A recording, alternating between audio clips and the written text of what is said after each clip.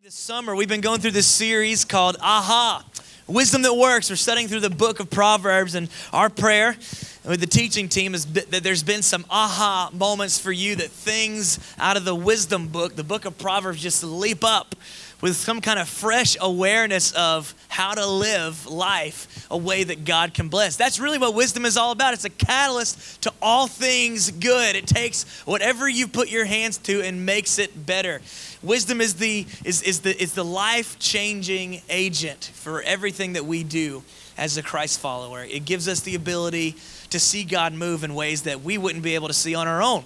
When we're wise, we live as a better husband, a better wife, a better son, a better daughter. We become better employees when we apply godly wisdom to our everyday situations. And what's amazing is it's full of promises, full of principles that guarantee blessing if we live obediently. You see, God's love is given unconditionally. He loves us all no matter what we do, but he can only bless obedience. And so if you're looking at your life feeling like there's a lack of blessing, I challenge you to spend some time studying Proverbs, because Proverbs is the pathway to living a blessed life. And whether it's in your finances, your relationships, your workplace, there are principles here that just kind of shine a light in some of our blind spots. There's some aha moments that we're going to keep on having this summer. And today, I'm going to go a little bit of a stereotypical preacher and talk to you about how you can have an aha moment with your finances. Now, turn your neighbor and say, chill out. I'm not going to ask you for money. I'm not going to make you feel guilty about dropping some money in the offering bucket on your way out. This is about how you can experience the most fulfilled and blessed life. Because if we're really, really honest, whether we've got a lot of money or we've got a little bit of money, we ask the same questions about our money. And that's, how do I protect what I've got, and how do I make more of it? Doesn't matter if we're poor, middle class, or wealthy. We're asking these same questions. How do I protect and preserve what I got, and how do I produce more? See, I think that money, our finances, are the greatest competition for our attention outside of our faith. We are worried that there's going to be more month than there is money. And the Bible gives us so many principles on how we can manage our finances in a way where God can bless it. And the secret to all that, the aha moment, the principle to living blessed, is living generously. I think what we're going to see today is a light bulb moment where a lot of us got excuses. I intend to be generous. I think we actually all want to be generous. But when we look at it with our math, when we look at it with our reasoning, we don't always see a way that we can meet the needs of other people. We can be generous, we can be charitable, and still take care of what's happening at home. But I think what we're going to see here in Proverbs as we study the word today is that when we choose to trust God instead of trust what's in the bank, he does supernaturally more with our sacrificial surrendered money than what we did if we hold on to 100% of it. Jesus speaks very clearly about money. Actually, more often he speaks about heaven or hell. And I think that's because the principle is this. He says in the book of Matthew, and over again, he talks about money. He says this: where your treasure is, there your heart is also.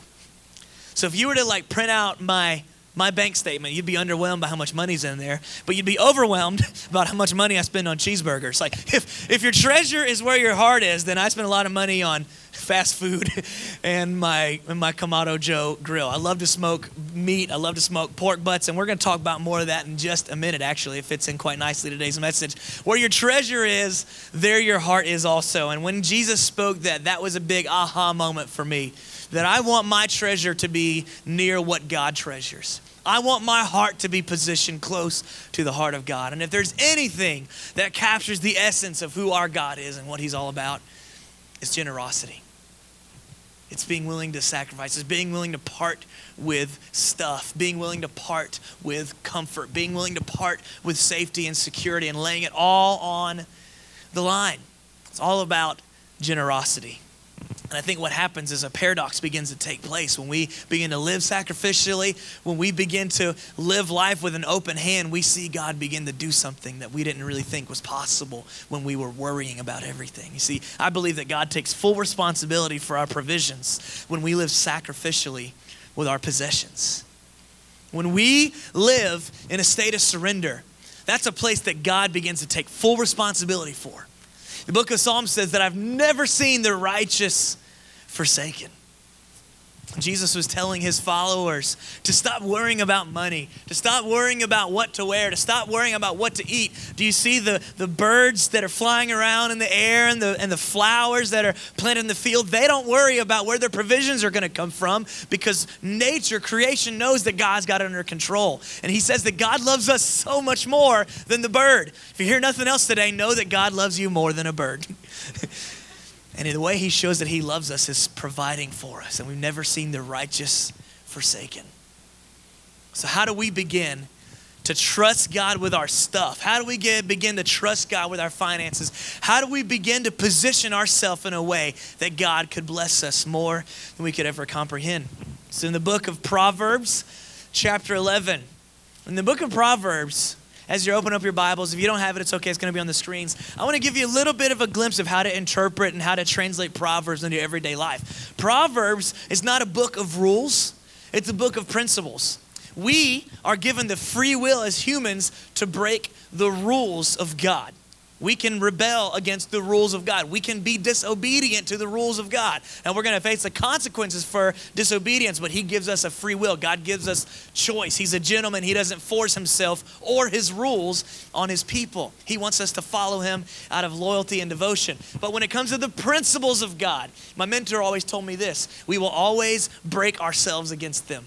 We can break the rules of God, but we break ourselves against the principles of God, because what we're about to read in the book of Proverbs is true whether we agree with it or not. It's true whether we've wrapped our lives around this truth or not. The book of Proverbs is full of principles that if we use them as our navigational beacons, we will discover the path to living a truly blessed life. Proverbs chapter 11 says, "One gives freely, yet grows all the richer. Another one withholds what he should, and only suffers want. Whoever brings blessing will be enriched, and the one who waters will himself be watered." Now, I think all of us probably agree with that. We've heard the statement, I'm blessed to be a blessing. I want to bless others because I've been blessed. But so often in our Western context, we've connected blessing to possession. We've connected blessing to material things. And so what happens is when our material things are running short, we assume our blessings are also running short. And if you notice here, there's no net worth qualification that it says that we have to achieve in order to live generously. So I don't think our generosity problem is a budget problem. I think our generosity problem is a belief problem, because we think that the person that signs our check is the one who's paying the bills. But what we have to take a step back is realize that every good and perfect gift comes from God. He's the one that is meeting our needs, and we don't own anything that we've got. So whether we've got a little or whether we've got a lot, we can trust God with it all because it all came from him. Our stuff is not our own. We are not called to be owners of our resources. We're called to be stewards. That means we're managing it. And if we're going to manage something that God has entrusted into us, our time, our talent, our treasure, all these are valuable resources. And if we're going to manage them in a godly way, why not manage them with generosity, with trust that he's in control of it all? And he's not going to give to us in a stingy way. God holds nothing back. So maybe it's not a budget problem. Maybe it's a belief problem. Maybe it's a math problem. Well, I don't know. If I give up this, I don't know that I'll be able to pay for that.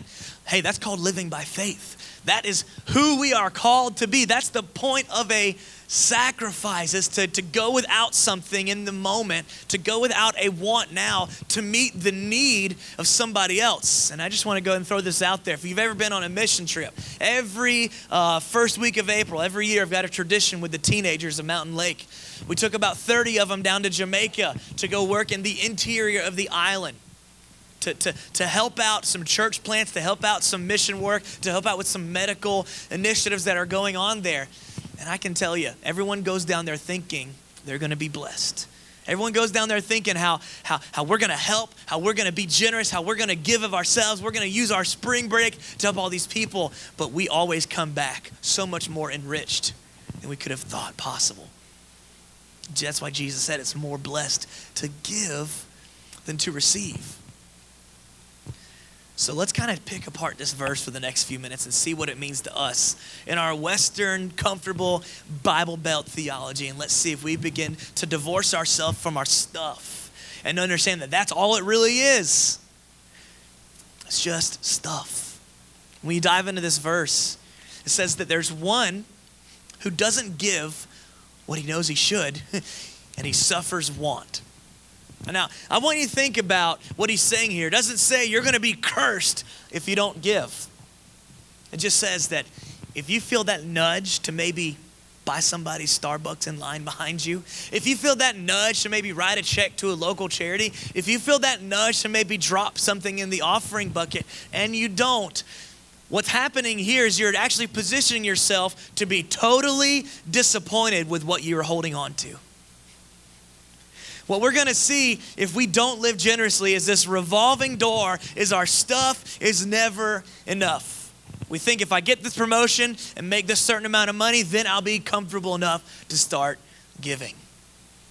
If I make enough money, I can start buying myself nicer clothes. My friends know me by my favorite fashion designer. His name's Ross. Everything's got a great, good deal there. See, here's the thing. If we really believe that it all belongs to God, then it doesn't matter if we've got a little or we got a lot. We can live with an open hand. The Bible says here, when we give freely, we grow all the richer. And I don't think it's specifically talking about a monetary blessing. That's not a guarantee of Scripture. But there's something that comes. The abundance that Jesus was talking about when he says, I came to give you life and give it to you more abundantly. When they're talking about wealth, when they're talking about flourishing, it's something that is a lot bigger, something a lot more fulfilling than any bank account could ever produce in your life. It's living under the umbrella of God's blessing and God's authority. It's living in the peace of knowing that whether I do great this quarter or whether I do poor this quarter, God's got it, and I'm going to be better than okay. Some other things I see in this verse is, this is kind of the tough thing. It's the principle of the harvest. You reap what you sow. If you've ever been on a farm, you know that if you plant just a few seeds, you're going to see just a few crops. See, it says that whoever brings blessing will be enriched, and whoever waters will himself be watered. You see, I think God tends to deal with us similarly in the ways that we deal with other people. God responds to our requests in similar ways that we respond to the requests of those around us. You see, when you study church history, the things that caused multiple growth, the thing that caused exponential growth wasn't their amazing services there in the Church of Jerusalem. See, there's only really one thing that can produce the amount of life change in a place like ancient day Jerusalem, where their belief system was becoming outlawed and they were being imprisoned, yet they were growing by thousands daily. They think the early church could have maybe hit 100,000 people. And what we see was the most true thing. Bigger than their preaching, bigger than their Bible study, was the way the early church would sell their possessions to raise money to meet the needs of people inside the church, the family of God. And what was happening is people on the outside were looking at the way they loved one another, the way they were generous with one another, and they thought, man, my own flesh and blood doesn't even love me like that. Jesus must be real. I told you earlier that I've got this Kamado Joe, and for those of you who don't know what a Kamado Joe is, it's what a Big Green Egg wishes it could be. Now, I will say this, Ryan and Savannah, who are student ministry directors, if you have a kid going into 6th grade all the way through 12th grade, then you probably made it to a parent meeting they had at their house the other day. And they spent like 12 hours the day before smoking some Boston butts. They had some really nice, just fall apart, shredded pork. They made some homemade barbecue. Like, that to me is an amazing day. Like, all I wanted to do on Father's Day, I told my wife, is just let me grill. Just let me smoke my meat. I'm going to be in a happy place. To me, there's few things more fulfilling in life than opening up the grill and looking at this perfect piece of meat that's been cooking for 12 hours, and it's so tender and so juicy that it just wants to fall apart. But man, if I'm the only person who sits at the table and enjoys that piece of meat, I think I'm really selling myself short of the blessing of barbecuing. I want to invite my friends over. I want to invite my volunteers over. I want to invite my family over. Like, there's a joy that comes from sharing that we don't get from protecting. And I think the early church discovered that in their generous living. Because here's what I think is true about generosity. I believe personally that generosity is the greatest way of showing both our trust in God and his love to people. You see, when we're generous, we are demonstrating that, hey, you can take my paycheck. I'm going to be okay because God is my provider. When we live generously, we're also showing a tangible expression of who God is and what he does. He didn't hold back. He loved with an open hand. And I think so oftentimes we look at our resources, we look at our time, we look at our schedule, we look at our wallet, and we're trying to hold on to what we've got. I don't know if you've ever tried to hold on to sand with a closed fist, but the tighter you grip, the more it slips through your fingers. There's only really one way you can get a handful of sand, and that's to do it with an open hand. And I think the same thing applies to our finances. The same thing applies to our lifestyle as a Christ follower.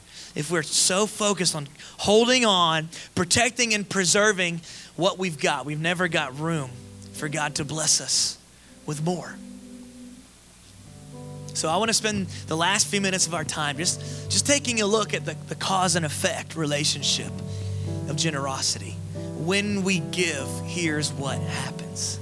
When we give, here's how lives are changed. I told you this isn't going to be a talk about getting you to twist your arm and give to Mountain Lake, because here's the thing. Whether you give or not, I trust that God's going to provide the resources for us to accomplish our vision of seeing life change stories being written every single week. God's faithful. So this isn't a guilt trip on the last time you've tithed or dropped an offering plate. I don't want this from you. I want this for you, because I believe the generosity is what opens the door to being blessed in ways that we could never imagine. You see, when we are generous, I think the first application of our generosity is how it blesses the poor. So I live down in Forsyth County, and in that county, which is one of the fastest growing counties, overcrowded, you guys are starting to experience that too with all the growth. So you know there's only one pregnancy crisis center in Forsyth County. Every high school in our county is over 6A. I think all of them but one are 7A. So with all of the teenage pregnancies that are happening, we've only got one place that's available to meet the needs of somebody with an unplanned pregnancy. We partner with so many nonprofits, and over again throughout the Gospels, you see Jesus ministering and serving to the poor. In James chapter 1, it says, true and undefiled religion is taking care of the widow and the orphan. Because that is the illustration of where we were spiritually. When we were bankrupt, when we were so in debt to our sin, Jesus came and foot the bill for us. So one of the ways that we display not only our trust that God's got it under control and everything I have belongs to him, but also we demonstrate his love when we give. So one of the byproducts of generosity is meeting the needs of the poor, tangible expressions of God's love in a lost and broken world. Generosity also funds the furthering of the kingdom. When you give to church plants, when you give to your church, first of all, my wife and my kids are very grateful for that. Thank you for your gifts. But that is how the churches accomplish their mission and their vision of reaching people locally, regionally, and internationally with the good news of Jesus. So when you give, it furthers the gospel message. Your generosity is the airwaves on which the good news is broadcasted. So thank you for when you not only give to charities and nonprofits, but thank you for when you give to the church. And finally, I think maybe the greatest byproduct, the greatest blessing of generosity is not only in how we become a blessing to other people, but with the security of knowing that God's got it under control. That when we realize that he's in charge and he's the giver of all good things, and it's not up to us to meet our needs, It's just up to us to steward the resources that he's entrusted us for the time that we have on planet Earth. There's a peace, there's a comfort, and there's a joy that comes from saying, it wasn't mine to begin with. So when the Spirit says give, it should be easy for us to give in light of everything that's been given. And here's where it gets a little bit fun. Here's where generosity takes a whole new meaning, because this is the only aspect of our faith that God gives us the authorization to put him to the test. God actually challenges us. God is basically saying in the book of Malachi, when he's instructing people on how to give, he's basically saying, hey, come at me, bro. You can't outgive me. So what happens is we get to put God to the test. Generosity is actually the most challenging test of our obedience, but it's also the only way we get to put God to the test. I said earlier in the book of Psalms, it says, I've never seen the righteous forsaken. Man, I've got story after story after story when God has put it on my family's heart to maybe write a check where God blesses us abundantly more than we invested. I just want to share with you just a few stories. I just want to brag on God for a minute. See, when we were newlyweds, I was making $30,000 as a newlywed. My wife worked at a fashion boutique for minimum wage. It was the middle of her senior year, okay? So she wasn't making that much money. We got married in November of 2010. I'm just putting all the cards on the table because I want to tell you stories that only God can get the credit for. So here we are. We're in the middle of her senior year of college. She's pursuing a social worker degree, and come around in January, we've only been married for 2 months. What little income, the 2 incomes we're producing, she had to step away from her job at the store so she could do a full-time, non-paid internship. So we go from a 1.5, almost 2 income family to a 1 income family. We're newlyweds, but for some reason in January, we both feel like almost weird, like it almost came out of both of our mouths at the same time over a dinner conversation. I feel like God's telling us to give a little bit more here. It's like, I can't do that math. Like, that doesn't make sense. Like, if we give here, then I don't really know where that next bill is going to come from. But we live by faith, not by sight. So here we were, caught up in the moment of following God. And we said, okay, Lord, doesn't make a lot of sense. We're going to step out on faith and we're going to write this check. And sure enough, let me just tell you what happened. This is stuff that only God can do. The very next week that she would have been getting a paycheck, we got a reimbursement check from the insurance for the exact amount that her paycheck used to be.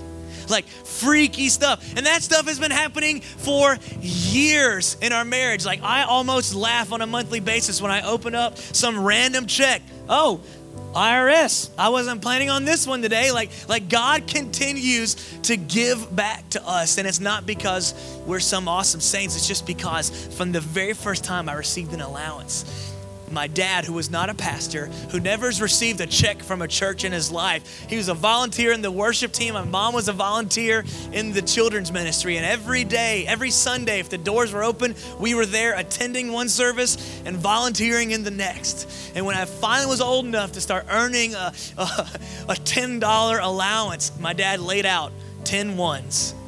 And he said, this first one is what we bring back to God. That's called a tithe. And I'm like, I don't know about that, Dad. Like, there's a lot of candy that I could get with that $1 bill. Are you sure? And he goes, that's a tithe. That's just what we do in this house. But there's some above and beyond initiatives happening at our church right now. We were trying to pay down some building debt so we could free up more money for ministry. And he says, so right now, we're also taking another one and bringing that to God. And I'm like, whoa, I had 10 and now I've got 8. Like, I'm barely even earning anything anymore. Dad, come on. And so from the very beginning, my dad always instilled to live with an open hand, to live generously. And I can tell you, not because of anything I've done, but because of what he's done, that I've never been forsaken. I'm living an abundant life. I don't have a yacht to go hang out on Lake Lanier. But my story, my wife's story, is one of trusting in God and never being disappointed. You see, it's generosity that positions us to be blessed more than we can imagine. Generosity is what aligns us with the heart of God. Generosity is what demonstrates to people without hope what it looks like to have hope beyond resources, to have hope in something that transcends your circumstances. When we realize that it all belongs to God, we can begin to live life with an open hand. As we're wrapping up, I want you to think about the last time you traveled somewhere and you stayed in a hotel. We treat a hotel a little bit differently than we treat our own home. You see, it's summertime in Georgia right now. And that means we're starting to get some of those Georgia scorcher afternoons where we're getting close to 100 degrees. I grew up in Florida. I lived in Las Vegas in the desert for a while, so I'm very familiar to hot weather. And I'm also very familiar to high utility bills. Seems like the hotter the weather gets, the higher the power bill gets. And so during the summer months, I'm very meticulously watching the thermostat, making sure that no one's bumping it above a certain temperature. I live kind of stingy with my utility bill because I think it belongs to me and I've got to pay for it. But when I'm on vacation and I'm staying at the hotel, I turn that thing down to 65, 64, 63, 62, 61. It feels like Narnia in that hotel room when I come back. But because I realize, hey, I paid my dues. The hotel's got this. Like, see, we live differently with resources when we think that's not ours. What if we could live with that sense of trust? And we didn't care what happened to our resources because we know it belongs to the Lord. See, when we live generously, it shows people that when you place your hope and your trust in things that can be taken away, they can be here today and gone tomorrow, that's a miserable way to live. Generosity, not keeping, that's the way to abundance. So here's my challenge for us. Here's our aha moment as we unpack the book of Proverbs this week. Would you be willing to right now predetermine that whatever opportunity presents itself, that your answer will be yes? Would you be willing to say, whether it's standing in line at Starbucks and paying it forward for a few people behind me, or finding out a nonprofit that's having a struggle meeting their needs, or even saying, hey, church, what do you need? Would you be willing to say, yes, it all belongs to you, God? Just stand back and watch how God opens up the door and floods you with blessings that money and nicer clothes and nicer cars could never provide. It's a weird math, but when we live sacrificially, we can do more with our less than what we could do on our own, because God supernaturally blesses whatever percentage is left over. Would you live in that yes? Would you live generously? Would you live with open hands? And watch how God blesses you more than you could ever imagine. I want to pray for us and then we'll get out of here. God, I thank you for what you've done. I thank you for who you are. Lord, I thank you in advance for the blessings that we're going to start seeing pop up all over Dawsonville because of the people that came to Mountain Lake Church that wanted to live like you, that wanted to trust you, that wanted to demonstrate your love in practical ways, Lord. Everything else that we could hope in could be taken away from us tomorrow, except your love, your provisions, and your blessings. Your blessings are so much more than stuff, Lord. I want to be under your umbrella. Everywhere else we're going to get rained on, Lord, but when we come under the umbrella of your authority and we live the way that you have instructed and called us to, Lord, we can trust you with everything. So thank you, Jesus, for meeting our every thirst and every need. Help us to live like you. Let our answer be yes this week. In your name we pray. Amen.